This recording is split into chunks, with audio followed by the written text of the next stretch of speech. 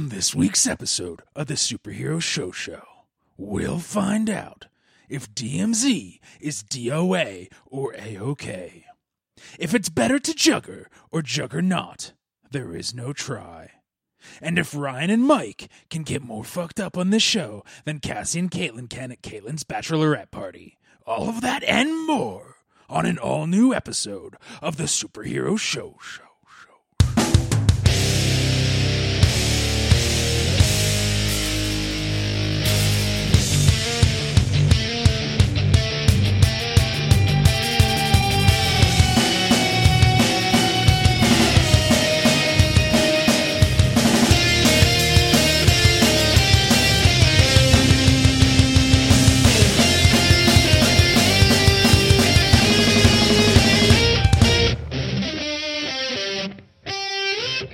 Hello, nerds, and welcome to the Superhero Show, the only podcast in podcasting history that covers every live-action TV show based on a comic book and any of the cartoons based on comic books we feel like it.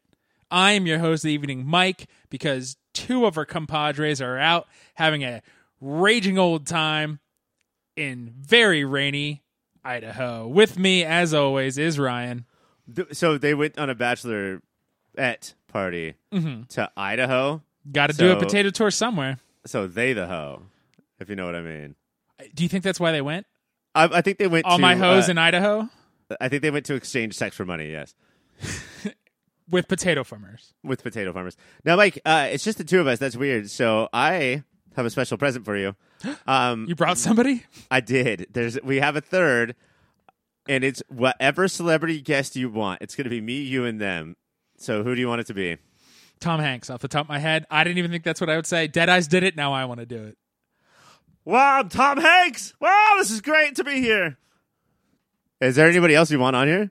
Tom Arnold. Tom Arnold. It's so great to be here. Kevin Arnold. You don't have to only do... When I saw Mike in that moment, I knew that I would remember this podcast for the rest of my life. Doogie Howser's friend, Vinny. Hey, what are we doing? What are you, a Doogie or an Howser over here? Christian Bale from Newsies. I'm a fucking Newsie, short and stout. Chip from Beauty and the Beast. Well, I don't know, Mommy. Your tits look good to me. Mike, we can't. This is too many guests. That's sorry. too many guests. What was the last one? All of them out of here. Chip was the last one, I think. Okay, no, I thought you were going to say somebody else after that. Mr. T? No. Yeah, Mr. T. Mr. T left when he kicked everybody out. I guess I'll go. I won't pity any fools tonight. No, Ryan, let's keep it back to the basics. Just strip it bare. Tonight, I think we should be writing... hour. Sorry, we should be writing Mr. T's one-man show. I will pity no fools tonight. I cried more times than I thought I would. Yeah, no, it was a touching hour. His low point when he's just doing 1-800-COLLECT phone number. No, it's 10-10-220 commercials just so he could get his next fix of gold chain.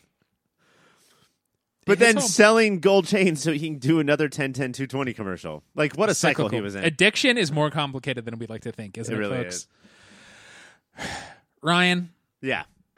We've had some big shows lately. We covered The Batman. Mm-hmm. We covered Diabolical presented by The Boys when it came out.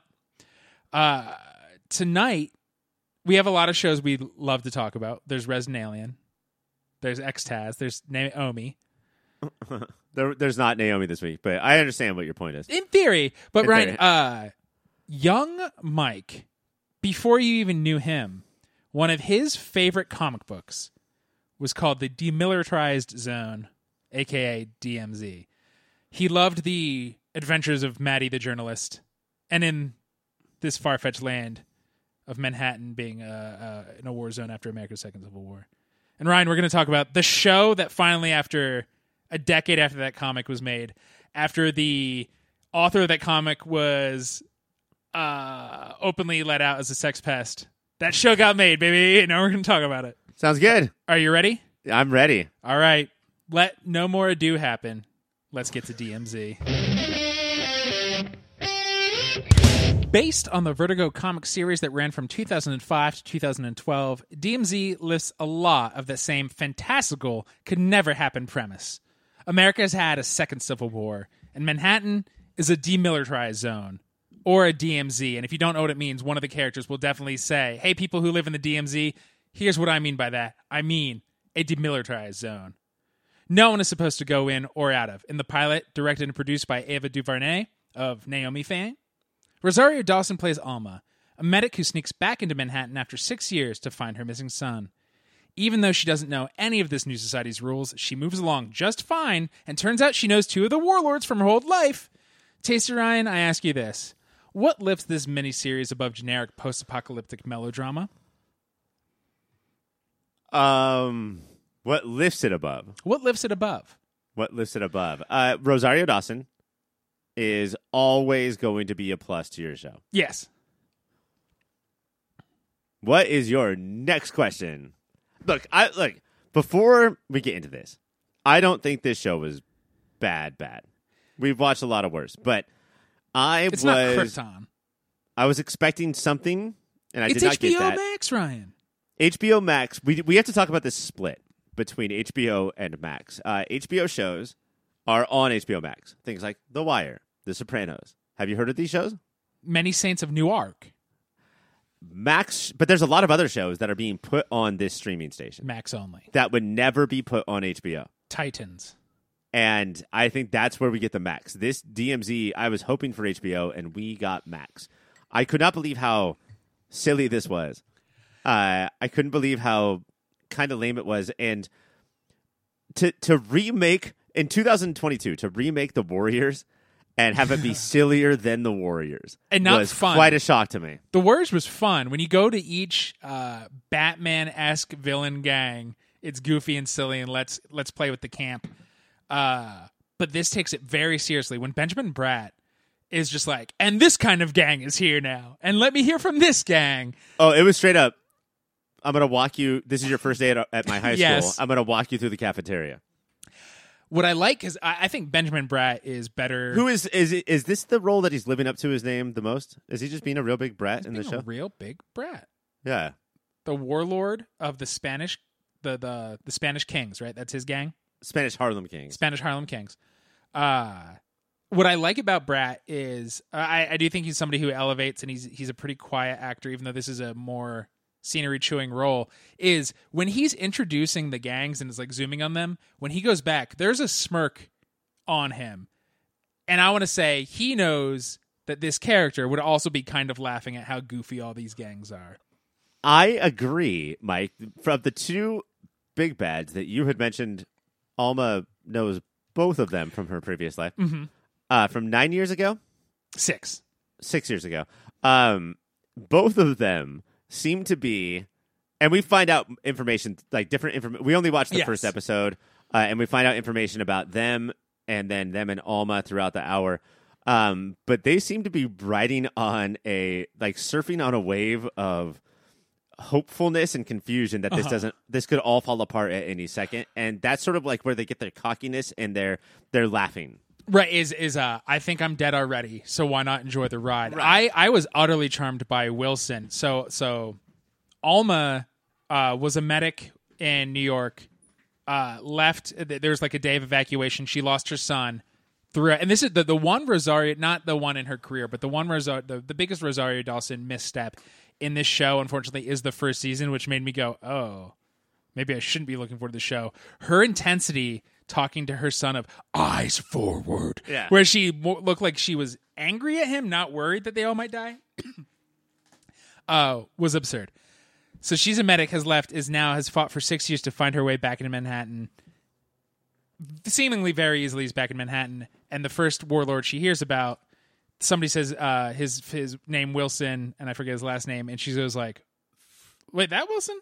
He was like my little orderly pal when I worked at St. John's.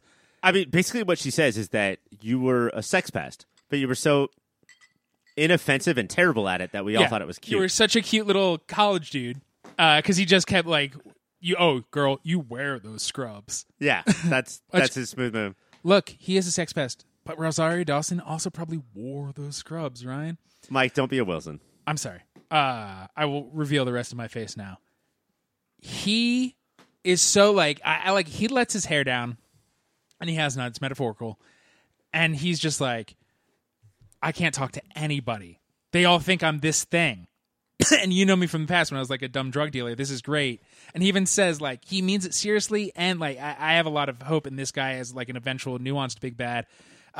You know what? You want to know how it inspire loyalty? Baptize them with a badass new name. Because she's like, her name was Janine, but now she's like Mei Ling the Killer. Like, and I mean, also Alma sums it up too. And this is again screenwriters. Something you don't want to do. She walks into his incredibly Asian headquarters when we have just seen incredibly black gangs and incredibly Hispanic gangs and the kind of shit that you wouldn't think you would see in 2022. And she's like, isn't this a little bit on the nose? Yes, it is. Yes, it is, everybody.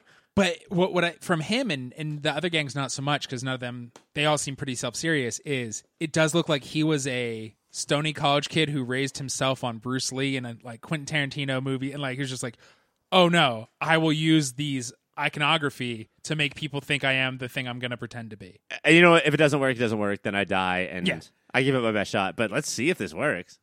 The attitude of I should be dead, so I'm going to live my best life, I think is very interesting. In theory. In theory. But is it in practice? Oh, in the pilot? No. Brian, I'm really... Sorry, I'm getting choked up about it. I'm really... what I want. I'm really struggling. It's what I'd want out of the show, what I want out of Rosario Dawson. Is it... So Ava DuVernay did Naomi and Now This, and HBO Max did this. Is it... Everybody's like, well, this is just a TV show about a comic book. We can phone it in and not bring our normal talent? I don't know. And this made me think something that I'll say to you off air, which is, are we sure Ava DuVernay is like a surefire hit maker? What? So she did Wrinkle in Time, the movie. Right. Well, that's post-fame. That's post-fame. She got famous with Selma. Okay. And then she has an incredible documentary called like The 13th. Loved Selma. The bits of The 13th I've seen are amazing. But yeah, maybe fantastical narrative, because I was a Wrinkle in Time kid. I fucking loved it. I went opening day. I was so pumped. And the whole time I was just like, no, stop it. But the next scene, please be good. Next scene, please be good. I don't know. I don't know what's happening. And now I don't trust her. She may be doing that Lin-Manuel Miranda thing of, I got famous. I want to put a thumb in fucking so many pies and just not focusing, because I don't think she's as reliable as coming out of Selma made us think that she would be. And that's the thing, is that like the show seems very unfocused. It's 4 episodes, and to me, fuck you. Like, we're in this whole world of like, we don't know if, TVs are movies, movies are TVs. Mm-hmm. 4 hours means you don't know. You know less than any of the audience. Like, make a movie or a TV show, bro. And that's what this feels like, is I think that because we're in this streaming era, you should make as many episodes as you have.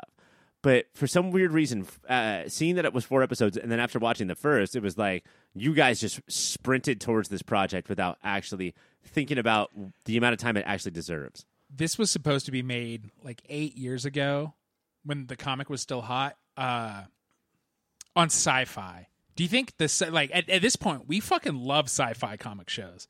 Right. We got Vagrant Queen, we got Winona Earp, we got Resident Alien. Some of us got Dark Matter. Do you think sci-fi and its weirdness and its like lovable, like rough charm, this would have been actually a better home? Yeah, I mean the main reason one of the reasons, like, you want top flight writers and directors when it comes to shows like this. But the third rail would be the look and the special effects. And this show looks like shit. Oh, my goodness. So let's just do it on Sci-Fi, because there's wild animals walking around these human beings, and there's no stakes. This is the most unbelievable looking, and I mean that in the bad way. Right. Unbelievable looking show. Like, I don't feel like I'm in a real world at any moment. My problem is not Grilled Cheese Boys Cheetah or the wolf that the random guy at the market has trained. It is Rosario Dawson walking down a ruined, grown over New York City street. That is the fakest shit I have ever seen. I mean, Did they shoot that inside of the game Animal Crossing? See, it looks like Myst from the 90s. It looks that level of bad. It was, and at least delete the big hand cursor that's across the screen, like pointing to where they should go. Can we talk about Obi though, or Odie?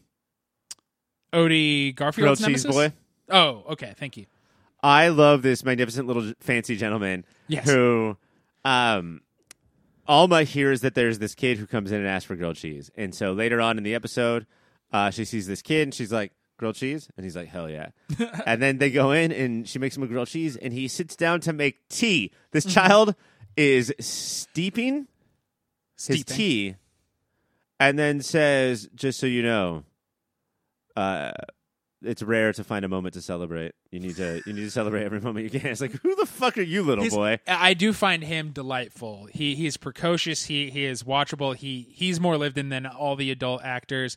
And the one time this movie tricked me, this TV show tricked me, is his granddad, who loves playing jazz up in Harlem, is for some reason like, hey, I know you're 7, but you got to get the fuck out of here. And I was like, I don't like boy, this granddad. You can't live with me anymore. You got to go find your own place. When the reveal is that his granddad has been dead for who knows how long, and the kid's been talking to himself, that did get me. I was legit surprised by it. I don't know if that makes me a dumb dummy, but that. No, I mean, like, it's okay to get got in one cheaty way where the show cheated. Do you know what didn't get me, Ryan? Is there's this boogeyman. We're introduced to so much world, but none of it is specific and none of it actually impacts. But we watch this guy making a giant kill list on the wall, and we hear his name is Scal. He paints. He takes paint and he writes people's names on the wall. And if your name's crossed out, you're dead. And if your name is not crossed out, you're next. Is this from the comic book? No. That's too stupid to be in a comic book. Do you know it's from the comic book, Ryan? And this is not my beef with the show. From the comic is New York is a DMZ. Yeah. And Wilson, I do think, is a character in the comic, but I think he is 60 years older in the comic. I mean, the comic tried to focus on like journalism, and this is like about hospital shit. Anyway, keep going with Scal. The comic was about boy stories people want to hear about. I was like, oh, I bet her kid Christian becomes Scal. No, that'd be stupid. And then we find out in the first episode that Mike was definitely, in those first 15 minutes, was definitely right. Why would you reveal it in the pilot? I mean, you only have 4 episodes. You gotta start spray painting names off your wall at some point. Ryan, there are only 4 episodes. Will you continue watching this show? Honestly, man, like, I think that we're probably going to cover the finale in our, like, we're going to spotlight the finale in a couple weeks. And this grabbed me so little that I think even though I will enjoy the finale more if I watch episodes 2 and 3, I probably just won't. And I feel so much worse for you because in a lot of ways, this was your Why the Last Man of your generation, of just like this comic that you loved, this Vertigo or whatever it was comic as a kid that just went through development hell. Like, when are they going to actually do it? Like, don't stop trying. Stop breaking my heart. Just stop trying to make it in a show. But both of these properties were just, they efforted them for so long only to be given a 1-season show that's canceled unceremoniously and then this. And yeah, the measliest of effort. And also in 2022, to have a show about America's second Civil War, shit, could you dig in and have some things to say? And watching Selma and the 13th, I feel like Ava DuVernay could have some things to say. And there's nothing here, man. There's nothing about that. Maybe ultimately it comes down to we want to do a big show about big things and a big premise, and we want to focus on the war.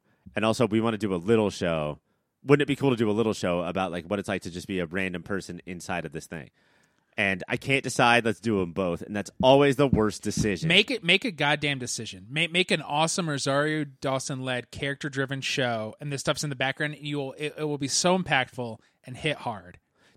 In this day and age, you could have totally done a theatrical DMZ movie with a 10-episode HBO Max. Here's what it's like to be on the inside of the DMZ. Oh, do the spinoff or like the TV show spinoff? Yes. Colin Farrell stars in it as Penguin, the Warlord.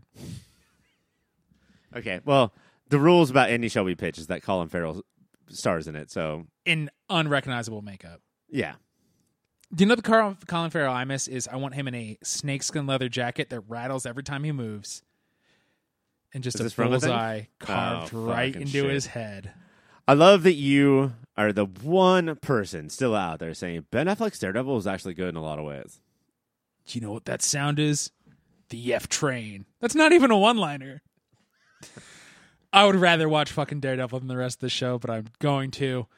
Are you really? You're going to watch 2, 3, and 4? Yes. Come on. What else do you have to do with your life? I don't have a better argument than come on, Ryan. Ryan, I do hear that you have a website you'd rather talk about than DMZ for longer. I do. So many people have been asking me, how do I get it's not like a tattoo and it's not even like a brand. It's like a scar on my forehead. Artistic scarring. In the shape of like a target, like a bullseye. It's like, well, there's a couple ways that you do that. One, get cast as Bullseye in Daredevil, which they literally did that to Colin Farrell's forehead. That's why I have to wear so much makeup these days. 2, sign up for my website. Bullseye in your head.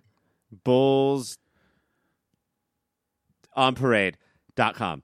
And if you go there, if you sign up, then we will get you your bullseye scarring. Because again, it's not a tattoo, it's not branding. Like it's deep into your head. We will get yours free if you sign 2 other people up. So it's not a pyramid scheme. It's a pyramid deal. It's like it's just like a big pyramid deal. We're not making any money off of this. No, because I just keep having to give free scarrings. Now, are you the scarer yourself? I am one of the scarers. We have 6 fully trained professionals on site. Now we are a website, so you will have to send your forehead in. Sure. But we will get it, because that, like when you cut your forehead off and you mail it in, that's going to rot. Like that's going to get infected. So we have an incredible turnaround time. We will just put that scar in, get that forehead back to you, and then you will have your home hospital sew it back on. I love that. And everybody these days and age has their own home hospital, yes? Yeah, well, go to the hospital closest to your home. I'm not saying, but what you should have at your house urgent care is peroxide. You're going to want to be pouring peroxide into that hole in your head all of the time. Basically 24/7. Just give yourself a peroxide facial. And we will send you free peroxide if you sign up 2 other people to get free peroxide from us. So, yeah, it's a really good deal.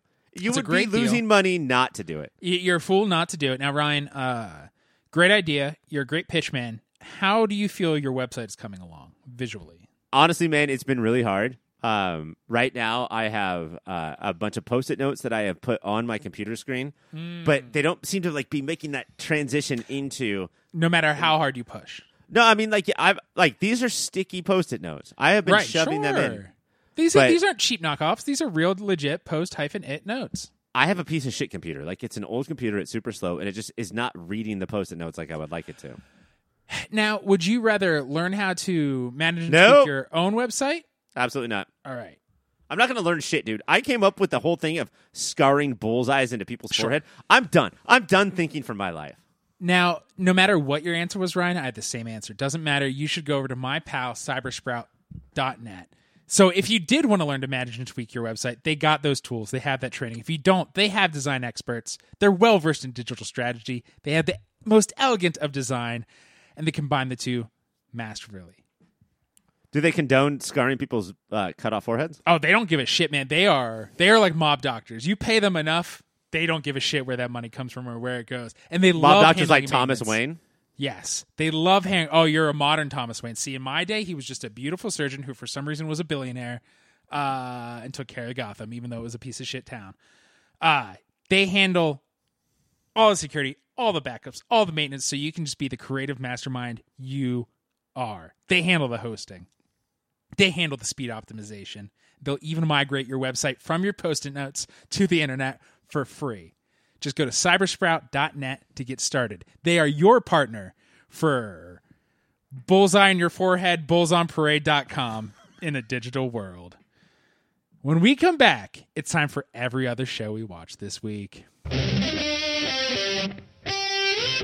And now it is time for the pool list. Who is this gentleman who just came in to introduce this? Is, you've always heard Mike Gravano. This is Michael J. Gravano. This is me in my formalist of states. I have a bow tie and a cummerbund on, Ryan. And you were offering me a tray of every kind of drink. You have 4 different kinds of Mountain Dew on this tray. When it is all in one cup, you are a poor trash person. When it's all in one tray, you are in the upper echelons of the elite. Here's a deconstructed suicide for the gentleman. This is just cans of soda. Mm-hmm. No, this Don't is very be Goshen pointed out. This is very classy. Thank you. I will take Orange You Glad I'm Crazy Orange Mountain Dew. Ah, yes. The 2013 vintage was a great year. It tastes like orange. Yep. Yes, it does. But has the kick of one Mountain Dew. Ryan, on the break, a producer told me, hey, Mike, it's been obvious you haven't hosted a show in years, and I took that to heart. So now I'm being a consummate professional. And like the amount of arm movement you're doing, like a plane just landed behind you. That's how much arm movement you're doing. Well, it's, you know how they say, dress for the job you want? I want to be a flight controller, so I'm trying to do that at the same time. And also it's how they say you should smile on the phone and people can tell. I'm trying to do my arms big so people can tell there's energy now. When Mike says how he dressed, I just want everybody to know that he is naked, and in lipstick on his chest it says flight controller. That's how he dressed. I'm a pro. Ryan, the pull list traditionally, and tonight we shall not break tradition, is where we talk about every other show that came out this week, starting with The Boys Presents Diabolical, presented by one Michael J. Gravano. In episode 3 of The Boys Presents Diabolical, written by comic creator Garth Ennis, Butcher confronts O.D., a drug dealer who deals directly to Vought Soups and blackmails him into giving him the Seven a taste of their own medicine. Then in episode 4, written by the fantastic Glazer siblings, sees a chud named Boyd use Vought-made face cream to pretty himself up before things go awry. Tasty Ryan, I ask you this. Which adventure do you want to see more of? Normal folks addicted to Vought products or Comics Universe Butcher & Co.? Oh, I mean, it's absolutely the Glazer story. And even though I feel like I don't need to, this is the weird thing about anthologies. And I think that we have 2 perfect examples of short storytelling here. Mm-hmm. And in the first example, I think that we have somebody who thought of a story, took all of the quote-unquote boring parts out, character development, world building, tension, and just gave us the quote-unquote good parts. That's in it? You're talking about Ennis's? Ennis's. And so that's what we have. Well, it's not took all that out. It's, he said, y'all have read The Boys? Yeah. And I mean read. It felt very specific, like, this is not your fucking Amazon Prime The Boys. This is my The Boys. So much so that Carl Urban didn't even come back? Oh, really? And Wee Huey was the thickest Scottish accent I've ever heard. From, what's his name? From Shaun of the Dead. It was? It was. Shaun of the Dead himself? But Homelander was still Anthony Starr. I can remember Anthony Starr's name, but cannot remember Simon Pegg's name. Cannot replace Anthony Starr, man. That guy's I love him. But it started off with a pretty good montage of how people with powers would get fucked up, including somebody with the power of elephant trunk, snorting a Scarface mountain of cocaine in seconds. And then, I'm going to use electricity to twist your nipples even more. It was just a superpowered rape. Just the kind of thing that Garth Ennis is into. But it was... Yes, and has always been into. It moved from montage to montage to montage to montage to list of jokes to list of jokes to list of jokes. The one part I liked was that there was a superhero named Iron Gut. His big... He was a sumo wrestler with a big iron gut. That was in totality the part that you liked was that there was somebody named that. And then we got some sweet gore from him. I'm going to say neither. I think these are we've watched 4, and these are so far below the first 2 we watched. Really? I love the Glazer siblings. And the whole time I kept being like, are you going to show me anything new and interesting? I think that number 4 is my number 1. Well, because they talked about how phones are obviously bad? Okay, I love this, where you want to... Where I'm you? For the first time you have to be with you on a show? Where you want to... We should converse about something, maybe argue about something, but instead of asking me a question, you just become me as well, and then start just pretending you know what I actually liked. Yes, it was because this is the first time that social media has been taken to task, Mike. No, nobody's taken it to task before. Nobody's taken Big Pharma to task before. I thought that this was stylistically one of the more interesting because it didn't seem like, I would say that my favorite before this, my number 2, is the Looney Tunes one, but that is a homage. And it felt totally original in style. Yes. And it felt fully lived in. It felt like we knew these characters, or at least these archetypes that they were trying to do, more than I would imagine in 15 minutes. These were the most two complicated people, and therefore it was easier to grasp onto their story. I understand that this episode's message of... why don't we explain what the episode was? A dog walker who thinks he's not handsome, even though I think in movies he would probably be played by Dennis Quaid's son. Yes. And so he is actually handsome. He lives next to a very cute girl with freckles. He hates how he looks and that he's skinny. She hates her freckles. He tries Vought-made face cream. It turns him into a Superman. She falls for him, tries it. She turns into a cat person. And then they fuck all over the place. They get Instagram famous. They get addicted to drugs. They get addicted to fame. They are not happy. They're just staring at their phones all the time. And then they fight over that last bit of cream that the Vought scientists cut it out. And the worst part of the episode, it turns out it was all a dream from the first time he tested the cream on his face. Okay, so that part, I am going to agree with you, but that man at the end of it, his head exploded. Oh, that's fun. Gore's fun. I like cartoon gore. And that's when the Glazers were like, "Oh fuck, we didn't know what the other boys' diabolical cartoons were going to be like." So we're going to write this in real quick where his head explodes. And that way it fits into the rest. But in the meantime, it's not the craziest, or it's not the most original allegory. It's not the most original message. But we have 12 minutes, And I think that so often with short stories, you bite off way too much or way too little of what you should be chewing. And this one felt to me like just the perfect amount of story for these. And this was all montage, too, let's be fair. Yeah. If I'm going to call the third episode out, this was scene of dialogue, montage. Scene of dialogue, montage, basically through the whole thing. But I thought that it was the most original and surprising and focused one so far. I guess it was surprising based on what we've seen. Original, I don't think no. And maybe I saw their names and put the bar too high up. But, well, you haven't even said how you feel about the Glazers. I think that you hate them. Oh, I hate them. Yeah. Ryan, what was your moment of the week? Oh, shit. My moment of the week from these two episodes. So one moment for each of the episodes? No, Sure. one moment total. Total. I'd say in total. I would have to say Queen Maeve's? Maeve? Queen Maeve's complete understanding of how this works. The one thing that I will say about Garth Ennis is that he was ACAB and ASAB. All societies are bastards? Superheroes. Way before. And yes. The one thing, way before all we were, or at least me and Mike were, and he does get to the heart of the fact that the only reason to be a superhero is because other superheroes will protect you. Much like the only reason to be a cop is not to protect the common person, but to know you will be protected by other cops. And Queen Maeve is at the point where she's tired of it. She knows her job, and after the Great White Way gets so fucking cracked out on enemas, on heroin enemas, that he kills Ironclad. Queen Maeve looks in the sky and rolls her eyes and says, "Oh, it's the spaceship up there that did it." And that was my moment of the week. That was a good moment. Mine is what was surprising about the episode 4 is they go on their first date. Boyd is souped up.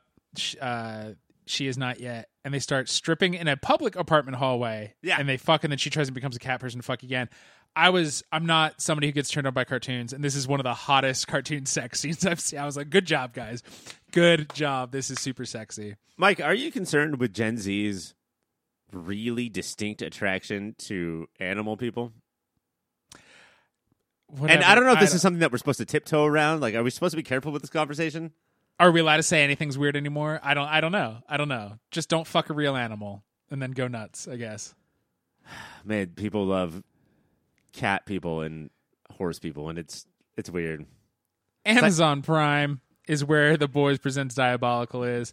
Next up is The Walking Dead. On this week's episode of The Walking Dead, Aaron and Maggie meet Governor Pamela Milton as she tours Alexandria. Meanwhile, Ezekiel finds himself lucky during a routine checkup.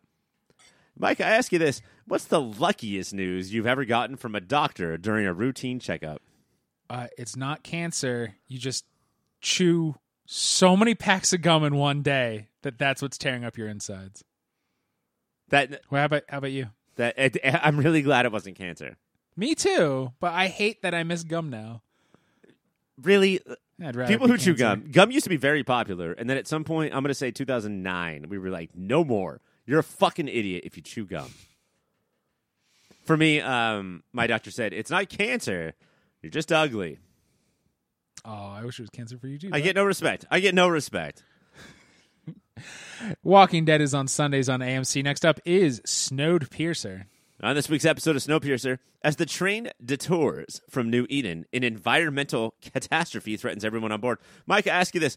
What's the luckiest news you've ever gotten from an environmental catastrophe? Hey, you will be dead in 24 hours because of this. That's not bad, right? That's great. Have you ever been scared of weather or the world? Is fire weather? Fire's weather. Is the ocean weather? Ocean is weather, yes. I almost drowned in an ocean of fire once. Is that true? Part of that is true. Do you remember that time where me and you were on a very small boat off the coast of... this is a real story. Off the coast of Miami? And I was legit trying to take a shit in the ocean because we were so far from any toilet and I really had to poop. But then... a storm just came brewing in. A storm? Get the fuck out. A storm as if Storm, Aurora Monroe, came down and said, fuck you. And it by the power of the majestic wind. It turned immediately black, immediately lightning, rain, wind, waves. And we were on a boat that made the minnow from Gilligan's Island look like a fucking yacht. And I was a little bit scared. There's a perfect storm wave in every direction. Which made us perfectly evenly balanced. And somehow I did not have to poop for quite some time after that. It went back into your body and came out of your mouth. Snowpiercer is on Mondays on TNT. Next up is The Flash. When a criminal invades the CCPD, Barry and Kramer must trust and rely on each other if they're going to make it out safely. Meanwhile, Caitlin learns a valuable lesson while out with Snow and Mark. Tasty Ryan asks you this. Is Cosmo Kramer finally the wacky comic sidekick we've been looking for? I hope so. So we both obviously watched this episode of The Flash and loved it. Yep. And Michael Richards as Cosmo Kramer showing up was weird. Yes. But I'm glad he has the Speed Force because far be it for anybody on this show to not have the goddamn Speed Force. He opened the CCPD door and he went, "Oh, Barry." And I went, "I'm in." I love all of this. Man, if you have the Speed Force, be careful when you open doors, because every time that door would launch the fuck off the hinges. The Flash is on Wednesdays on the CW. Next up is Resident Alien. Tonight, we present Agatha Christie's Resident Alien, in which the characters of the show come for a dinner and try to stay alive. Everyone gets their little plots, and we can go over all or none. Mainly their plots enter into stage 2 now that the first half of the season is over. But this is all while they're trying to stay alive and out of the way of a baby alien that is just hatched. Mike, what did you think of Resident Alien's first bottle episode? They've probably known earlier than we did that they have a stellar cast. Yeah, when were you just talking about sci-fi shows and about their ensembles? Yeah. Was that on Patreon? No, that was talking about how DMZ should have been on Sci-Fi. Yeah. My goodness. The sign of an amazing TV show, and I think Resident Alien is one of the best shows we've covered in our long tenure, Ryan. My wife, who has never seen a second, sat down and went, "What is this dumb shit?" And then was chortling the whole time and went, "Oh, baby alien," at the end. Well, thanks to Mandalorian, baby aliens are all the rage. That is true, especially when they're carnivores. I mean, I'm so glad to hear it because, first of all, your wife is a notorious, not turf, but a hater. She's like a hater of things. She's all of your dumb Mike shit. likes it? I hate it. She's a real one of those. And so to hear that, that's awesome because I do think that a lot of Resident Alien's jokes are not you have to be built in and you have to be there from episode 1, but you could just sit down. I'll reveal my moment of the week just because it's timely right now. Sheriff Mike cuts in line in the bathroom and says, "Get the fuck away from this door." And then, what's her name? Alice Wetterland doesn't move. And he's Darcy. like, "I can still see your feet. Get the fuck away from the door." And that's how I poop. And that would have made me laugh no matter how many episodes of Resident Alien I've seen. Yes. It's so many people, like, they all know who their character is. And I think how you know they're comfortable with an ensemble is Harry basically just went in to make jokes at everybody else. This was not a Harry plot forward, which every other episode kind of has been. This is Harry in the background just being like, here's why humans are stupid. Every scene. And learning about birthdays. And learning about birthdays. The forced surprise party. We hate the mayor anyway, but this episode really made me hate the mayor. Yeah, dude, he's fucking terrible. First of all, he was like, "We need to have a town doctor. It's Harry's birthday. We'll throw him a surprise birthday party, and then that will make him be the doctor." That is illogical. Well, this is a man who thinks live, laugh, love is the high of art. But yeah, Harry the whole time is just in the background trying to hit baby aliens with crowbars, number one. But also enjoy how awesome human birthdays are, which is people bring you food, mostly dessert. And if somebody gives you a gift, you can just say, "I don't like this," and throw it on the ground. The mayor makes him a candle, and he's like, "This smells terrible." Just the way Alan Tudyk delivers lines, where "this smells terrible" is not on its face a funny line, but his slack face, no expression anger is amazing. It's not just that; but like I have the slack jawed, no face anger down. But I just stand there. He has the ability to just like get up and walk away and go on to something. That's what I need to learn. Just you should try that. Move. Just walk get away. Out of the situation. Well, yeah. So all these little fucking August Osage County plots that are going on is it's a real wife. Rachel's getting married. We also like high art, listeners. That's what we're trying to show. The mayor's wife and Darcy are friends, but also the mayor's wife is starting to find out that Darcy and the mayor hooked up and lied about things, and are they not really friends? The deputy is pushing aliens more and is also like, other people are weirder than us to her boyfriend. Her husband, and I think it's important to note that like Liv has... And I asked this last week, but is her name Liv Laffmore? I think it's Liv Laffmore. And Liv Laffmore has always complained about like how her husband has his thumb on her. And so I think that them getting along and joking around this episode was like kind of a big deal. Nice. Good for them. Those greasy kids. Good for them. Just might make it. You say those greasy kids? Those greasy fucking kids. Speaking of, those greasy kids finally do show up. There's two kids roaming around the outside of the house while a baby alien is fucking... eating raccoons like cartoons eat fish, where you just pull the bones out of your mouth. And the kids are so calm. They're like, the men in black are going to come back. Also, did you guys know that there's a baby alien eating raccoons like there's some sort of trash cat? And Asta, Harry doesn't care, but Asta, trying to remember, all right, these people know about aliens, these people don't. And trying to like change her answers depending on who is asking the questions, that's a hard part. I forgot. She told her dad. I was like, "What are you doing?" Oh no, wait. He knows. Okay. Well, yeah, because he has one of the best parts where Sheriff Mike wants to go out and like, let's spread these ashes over the lake, and then Asta's dad just won't let him. Just slams the door in his face, and it's because he knows there's a fucking baby alien out there. There's but a has to make up like baby alien. Well, the wind is weird. I don't know. This is what the spirits tell me.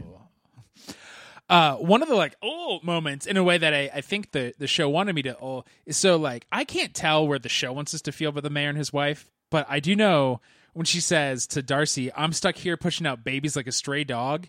Big yikes. Also, you've had 2 in like 12 years. Chill out a little.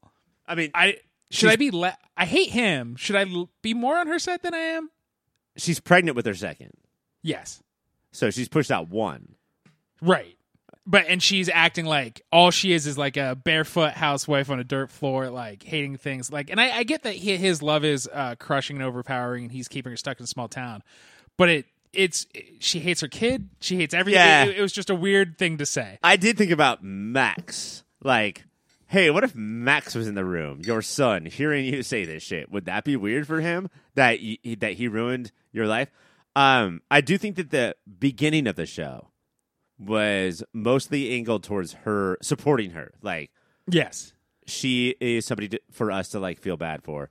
Now, I don't know. I mean, the mayor kissed Darcy, but also she's not being super responsible in communicating.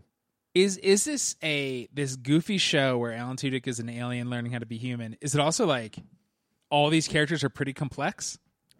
Mike, this show is on Sci-Fi. There's no fucking way. There's no fucking way.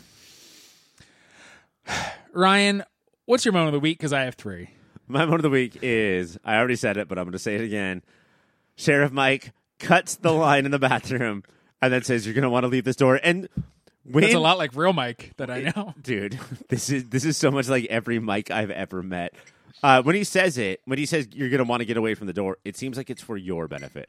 Right. And then when he shuts the door and sits down, and you can hear him pulling down his pants, and he's about to shit. Oh, we didn't. Mike, I'm sorry. What? We have so much more to talk about. I'm just remembering. For the shushies at the end of the year, when we do sound effects, it's not even the pooping part. It's we have to sit here and listen to 6 or 7 characters eat deviled eggs. The devil's eggs. And the devil's egg. We hear every... Are you a deviled eggs person? I fucking love them. I love them too. Is that weird? Okay, That's so good. disgusting. They're so just like... If you so pitch this nasty. person to pitch this food to a person, they'd be like, "That's fucking weird, dude." It smells like the devil's own farts, and it tastes divine. I love deviled eggs. They're disgusting to listen to, and apparently this particular brand of deviled eggs makes everyone shit like crazy at a party in a bottle episode with, I'm going to assume, one bathroom. Yes, but I love that they keep talking about how it smells like sulfur, and you keep going back and forth whether it's the newly hatched baby alien, the deviled eggs themselves, or everybody's shit from the deviled eggs. Why could it smell like sulfur? All right, and now, that was your moment of the week then? The sheriffs get the fuck away from the door? Yeah, he cuts in line and says you should move away from the door because it sounds like he's protecting the people. But then when he shuts the door, he screams, "Get the fuck away from the door." Because he's really... I can still see your feet. Get the fuck away from the door. Because he's really protecting what his butt's about to do. Is that the most you've ever felt seen on screen? That's because me. You will make people leave a hotel. I really, I will call every person in a hotel and say, "Can you please leave the hotel? I have to shit in my room." Fire alarm so I can shit in my room. All right, my 3 are all one-liners because I think the show's great at them. Is the mayor to his wife saying, "You're probably well aware at this point that you're married to a dipshit," and that's how he starts off his big apology. I think that's the best mayor line, or the most accurate, self-aware mayor line we've ever had. It made me like him more because I was like, "Oh, you know what you do." Yeah, okay, great. You're a fucking dipshit. You're the deviled eggs of mayor. Is the line, because you're having a public fight and we have ears, when the mayor's wife says, "Why are you all listening?" And then Darcy, when it's come out that they've smoked weed together, they've hooked up again, and she's just like, "Oh no, I didn't hide it in your son's room. I hid it when I was banging your husband." Thought it was time for a hard joke? No. And that is the most I've ever felt. So you're like, "No, this is uncomfortable. I'll make it so vulgar." Oh, I have an idea. People have to love it. Resident Alien is on Wednesdays on Sci-Fi. That is it for the pull list. We're going to take a quick break, and when we come back, take a little trip down to X-Tasmania. Welcome to X-Tasmania, bitch, the show within a show covering the primetime Saturday morning soap opera of the early 90s, X-Men, the animated series. On this week's episode, Juggernaut returns. And it turns out his life is at risk when somebody else uncovers the ruby of Sidorak. Sidorak? You struggle more with the word ruby than ruby. Sidorak. And claims the powers of Juggernaut for himself. Charles decides they have to save the man who's been trying to kill him their entire lives. Ryan can talk now. Let's start with the... do we finally get a real archaeologist? Like, fuck this Harrison Ford Indiana Jones shit. What we start with is a fucking nerd. He is a doofer named Dewey, but he's alone. There's no such thing as a lone ranger archaeologist. All right, everybody take a different tomb. I'm going to take this tomb. And this whiny little shit is like, "The legends are true. Well, they laughed at me, but you're real and you're mine." This is a classic nerd. What we called in the early 90s a cartoon nerd, and what we call now QAnon. I was going to say Jeff Bezos. But yeah, he finds this gem, and I'm not sure exactly if I knew what was happening. Like, I'm not sure if I knew when he said, "Oh, the Legend of Sidorak." Oh, I knew. You knew. Okay, I knew job, because the Juggernaut is not a mutant, as he'll tell you many times. He just has the Bands of Sidorak. No, the Bands of Sidorak is a spell Doctor Strange can do. The Ruby of Sidorak is what gives the Juggernaut. Can you feel your virginity coming back into your body? Yeah, just the most painful boners you've ever had coming back. When I figured it out was when I saw our man, our boy, our non-mutie, Kane Marco, stomping through the sea. Walking. A seal pops up and says, "Who is this?" And then a shark pops up, and he punches that shark right in the fucking face. The face. And then we see a montage of him walking towards the X-Mansion. The next is he rips He's a brute. Juggernaut is a bit brute. of a brute. He rips the roof off of a cab and sits in it and looks like a grown man in a Pow Pow Power Wheel. And the cab driver is not scared. He just says, "Come back here with my cab, you stinky mutie." And Juggernaut just says, "I'm not a mutant," and drives away. Have we talked about Juggernaut in the comics currently? No. So, do you know what's happening with the X-Men in comics currently? They're resurrecting every dead mutant ever. They're all everybody always thinks about killers. that. There's a lot more going on than resurrecting dead mutants. Okay, Mike. I'm sorry. What else is going on? They moved to Krakoa. They had another Hellfire Gala. They did have another. How Hellfire many Gala. do they need? The last one was 4 months ago. They moved to Krakoa, and there's these doors, basically, that they put all over the planet that can get you right from wherever you are to Krakoa if you are a mutant. Video game rules. And that sucks for only one person, which is Juggernaut, because he's like the only X character who isn't a mutant. And so he has his own comic where he's sitting there thinking, like, all of my friends, all of my enemies, literally everyone has gone to this fucking fantasy land, and they're partying and orgying and resurrecting each other, and I can't go because that thing that I claimed my entire life, I'm not a mutie, that's coming to bite me in the ass right now. And I think that's Can't they why send him a car? No. If you're going to Krakoa, you got to be a mutie. And I think that's why Juggernaut stands out, is because in that section of the Marvel Universe, you had to be one thing. And Juggernaut was like really the only human X character. That's wild. I was going to say Moira Taggart, but she's now a mutant. She's a mutant, yeah. And any writer can go back and like make anybody a mutant, but all the writers are also teaming up against Juggernaut and saying, "We will not make you a mutant because you said not a mutie." When is J2 coming back? I gotta say, young Juggernaut, young Kane Marco, which we'll get to later, said the term "not a mutie" over 3,000 times in his 15th year. So not a mutie, not a mutie.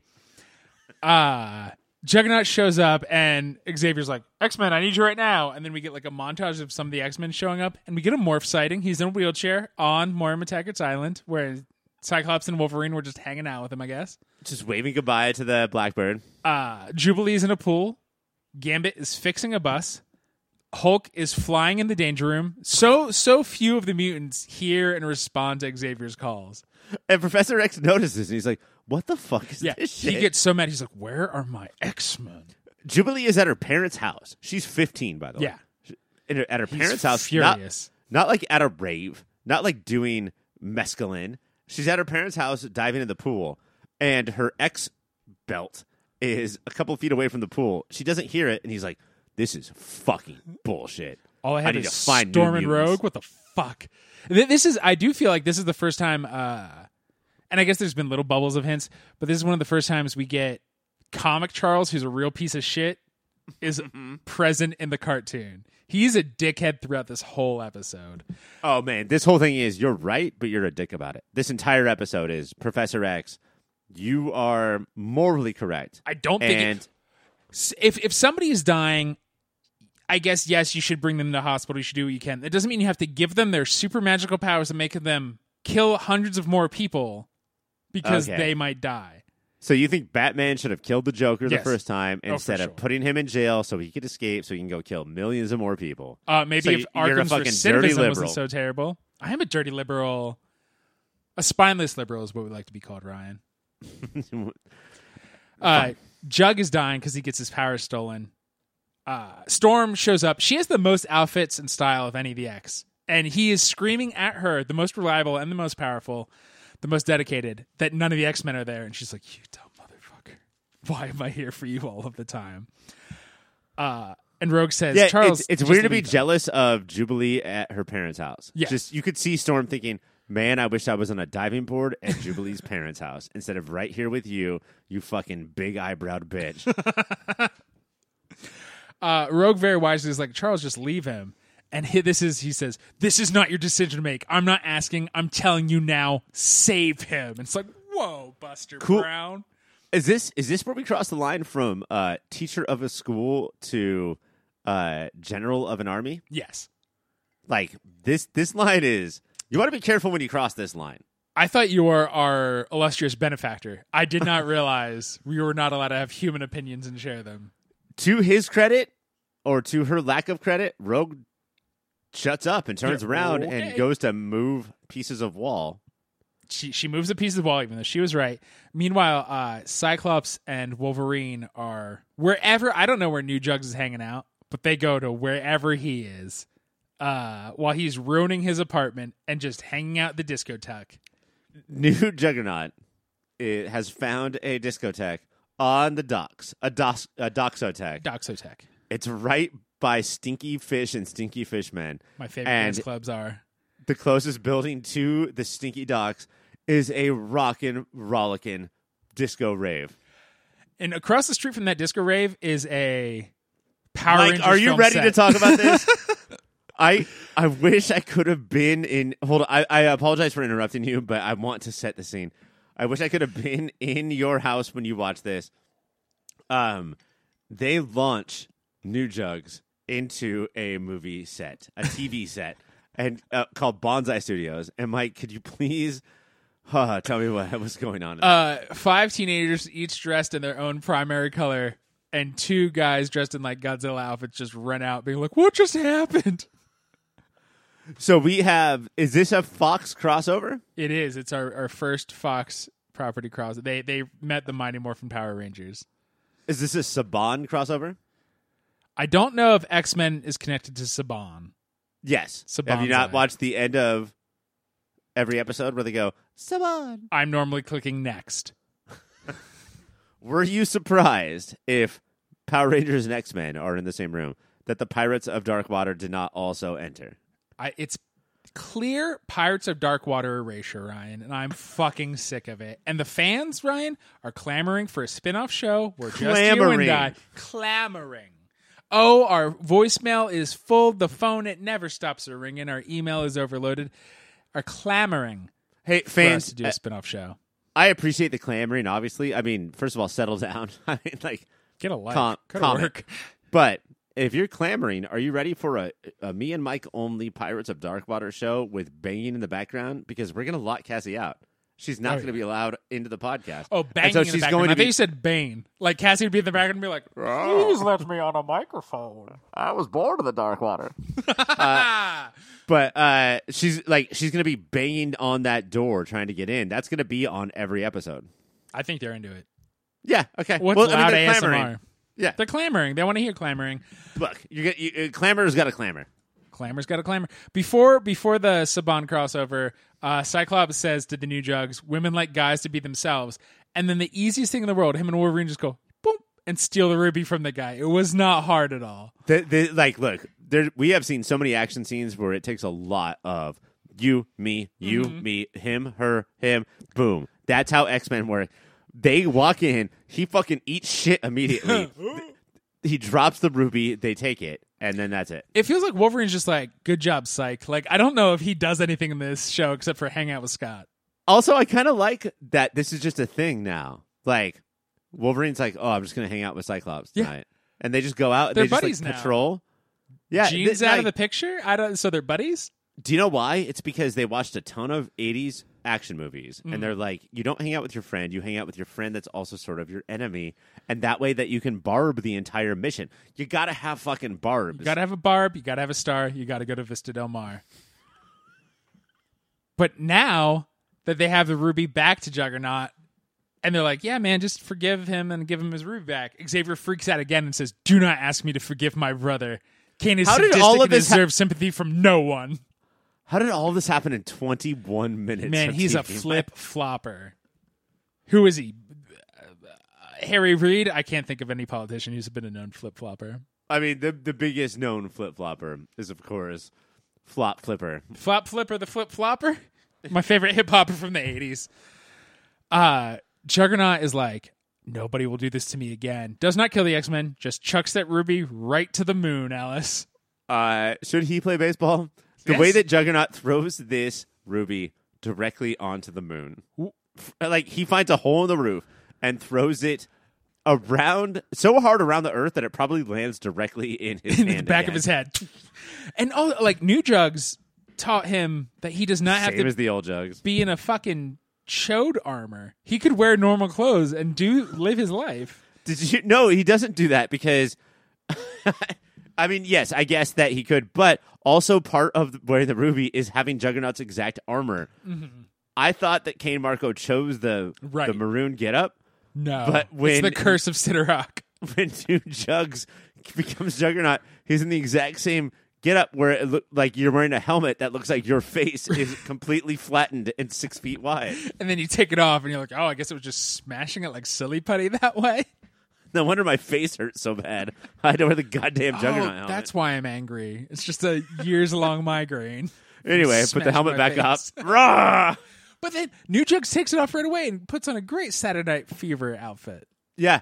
I can't believe how much this matched the Glazer siblings episode of The Boys Present Diabolical, because it was just these fucking nerdy people who thought that they had this image of what perfect was. And then when they got to be that, you're just a worse version of yourself. New Jugs cuts the line at a club, already douchey, throws the girl's boyfriend out of the way, and then is legit feelings hurt that she doesn't want to be with him after he did that and then ripped the wall off of the discotheque. Nerds need to be punched in the throat. I love the one eternal thing, whether we're watching shit in 91, 92, or 2022, is nerds think that they just need some muscles to be good with girls, and it makes it actually worse. You just have to be yourself. I think the Glazer episode taught us you just have to be yourself. And it was a pretty simple episode after all the crazy shit we've seen throughout season 3. I have a couple more things real quick. Some real He-Man energy when Jugs takes the power back. Mm-hmm. Like, he starts reading the rites of Sidorak. He just has them memorized. The guy thinks he had to find the stone tablet. And you just have to say Kane the Marco's word. like, I'm dumb and I still fucking know the 5 lines. First of all, Kane Marco could never memorize that many lines. That's ridiculous. But when he does, it goes full on Castle of Grayskull. Yes. He holds it up.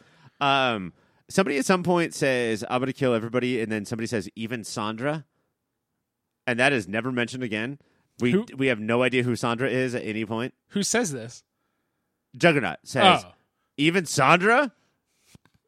I guess, buddy. Does he mean Cassandra from Wayne's World? But would that make more sense to you? Would it make more sense if he said even Tia Carrere? Even Tia Carrere? Cassandra from Wayne's World? No, I said Cassandra meaning Lalandra. Those are different names. And then also one more thing. When Juggernaut runs out of the Power Ranger studio, he makes a hole in the wall like he's some sort of fucking Kool-Aid man. And then all of the Power Rangers run after him. You guys are What are you weird teenage actors going to do? You guys are not actual superheroes. I want to make that clear to all actors out there. You are wearing a costume. You're not real X-Men. You are fake fucking Power Rangers. Do you hear that, James Marsden? Marsters? One of those Jameses. Ryan, it is time for awards. Let's start with the most 90s moment. Are you fucking serious with this one? No, we've been talking about it the whole goddamn time. He lands in a pile of Power Rangers, Mike. All the Power Rangers. All right, biggest gasp.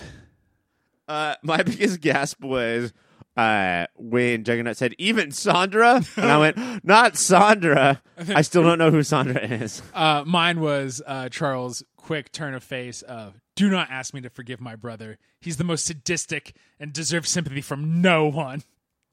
We didn't talk about Kane and Charles as children. No. Where Charles was just on a horse and Kane just ran over and pushed him off the horse. Said, fuck which is horse. classic step-sibling behavior, aside from getting stuck in a dryer. Kane's dad is constantly like, hey, I hate hate this guy's mom. I hate him so much, but you're ruining this for me, and we need money, so I need you to go to school. And then he's at school being like, he loves Charles more than me. I'm like, oh, you are a moron. Would you watch a movie called Donnie Marco, where Yes. Kane Marco walks around with a giant juggernaut behind him, predicting the Just whispering future? things? Of course I would. That makes sense. Ryan, best use of powers? Best use of power is Juggernaut yeeting that Cyttorak gem all the way to the moon and back. Oh, no, mine is Juggernaut saying, fuck you, shark, and punching it right in the throat.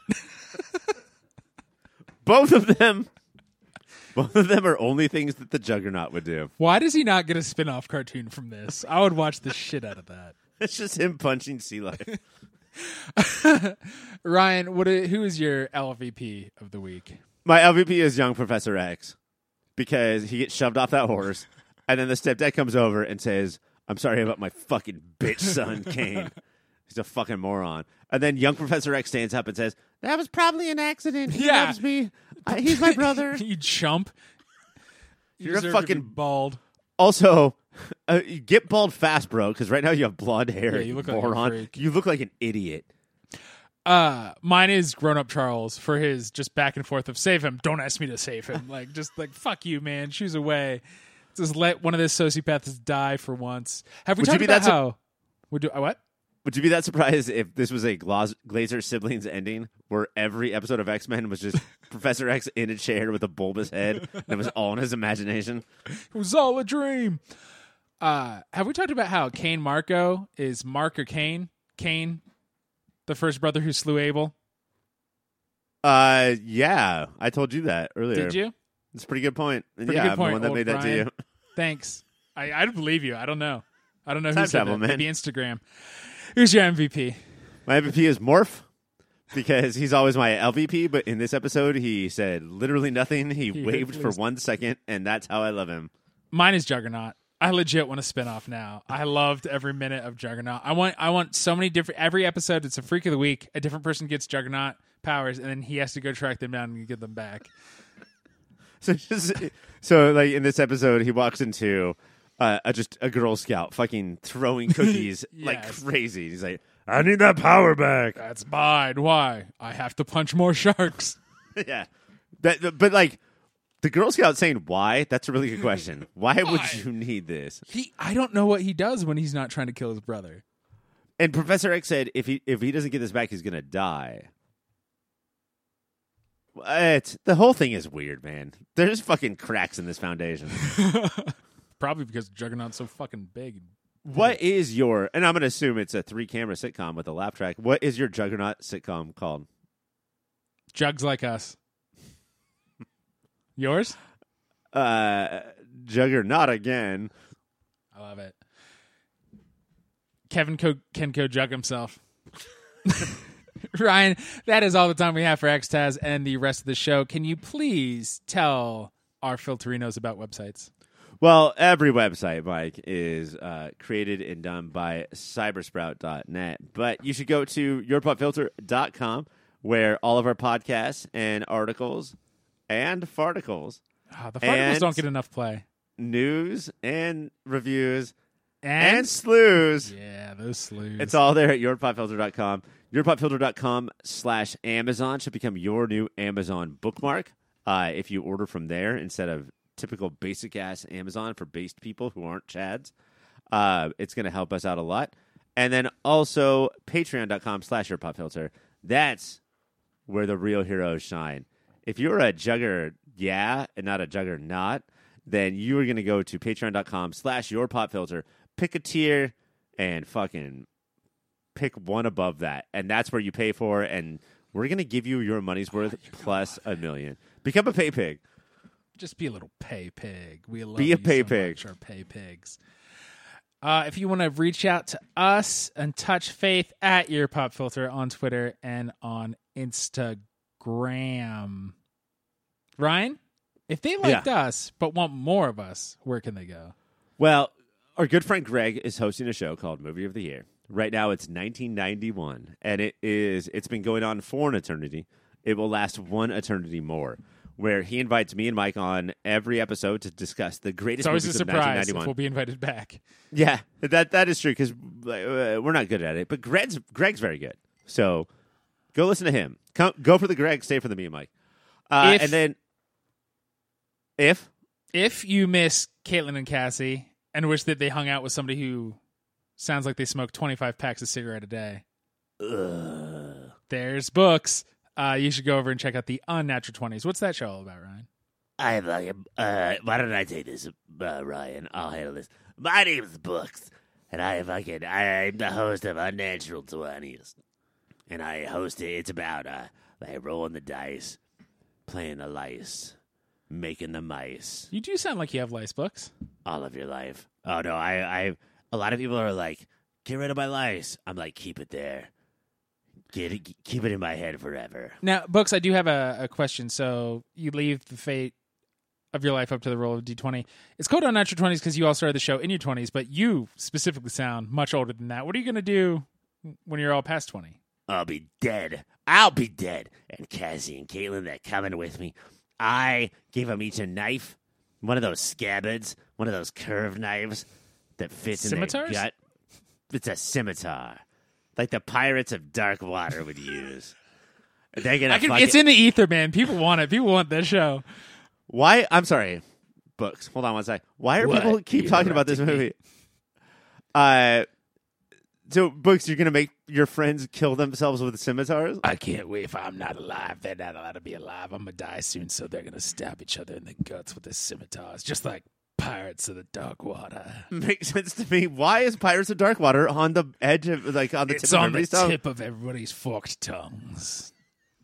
You say fuck tongue? Fuck tongues.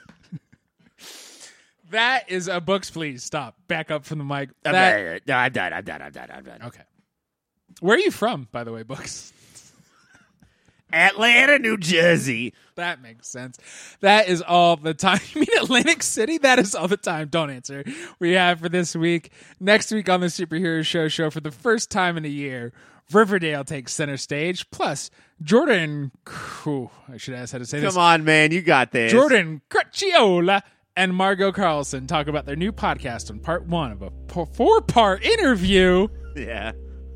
All that and more in an all-new Superhero Show. Nuffs.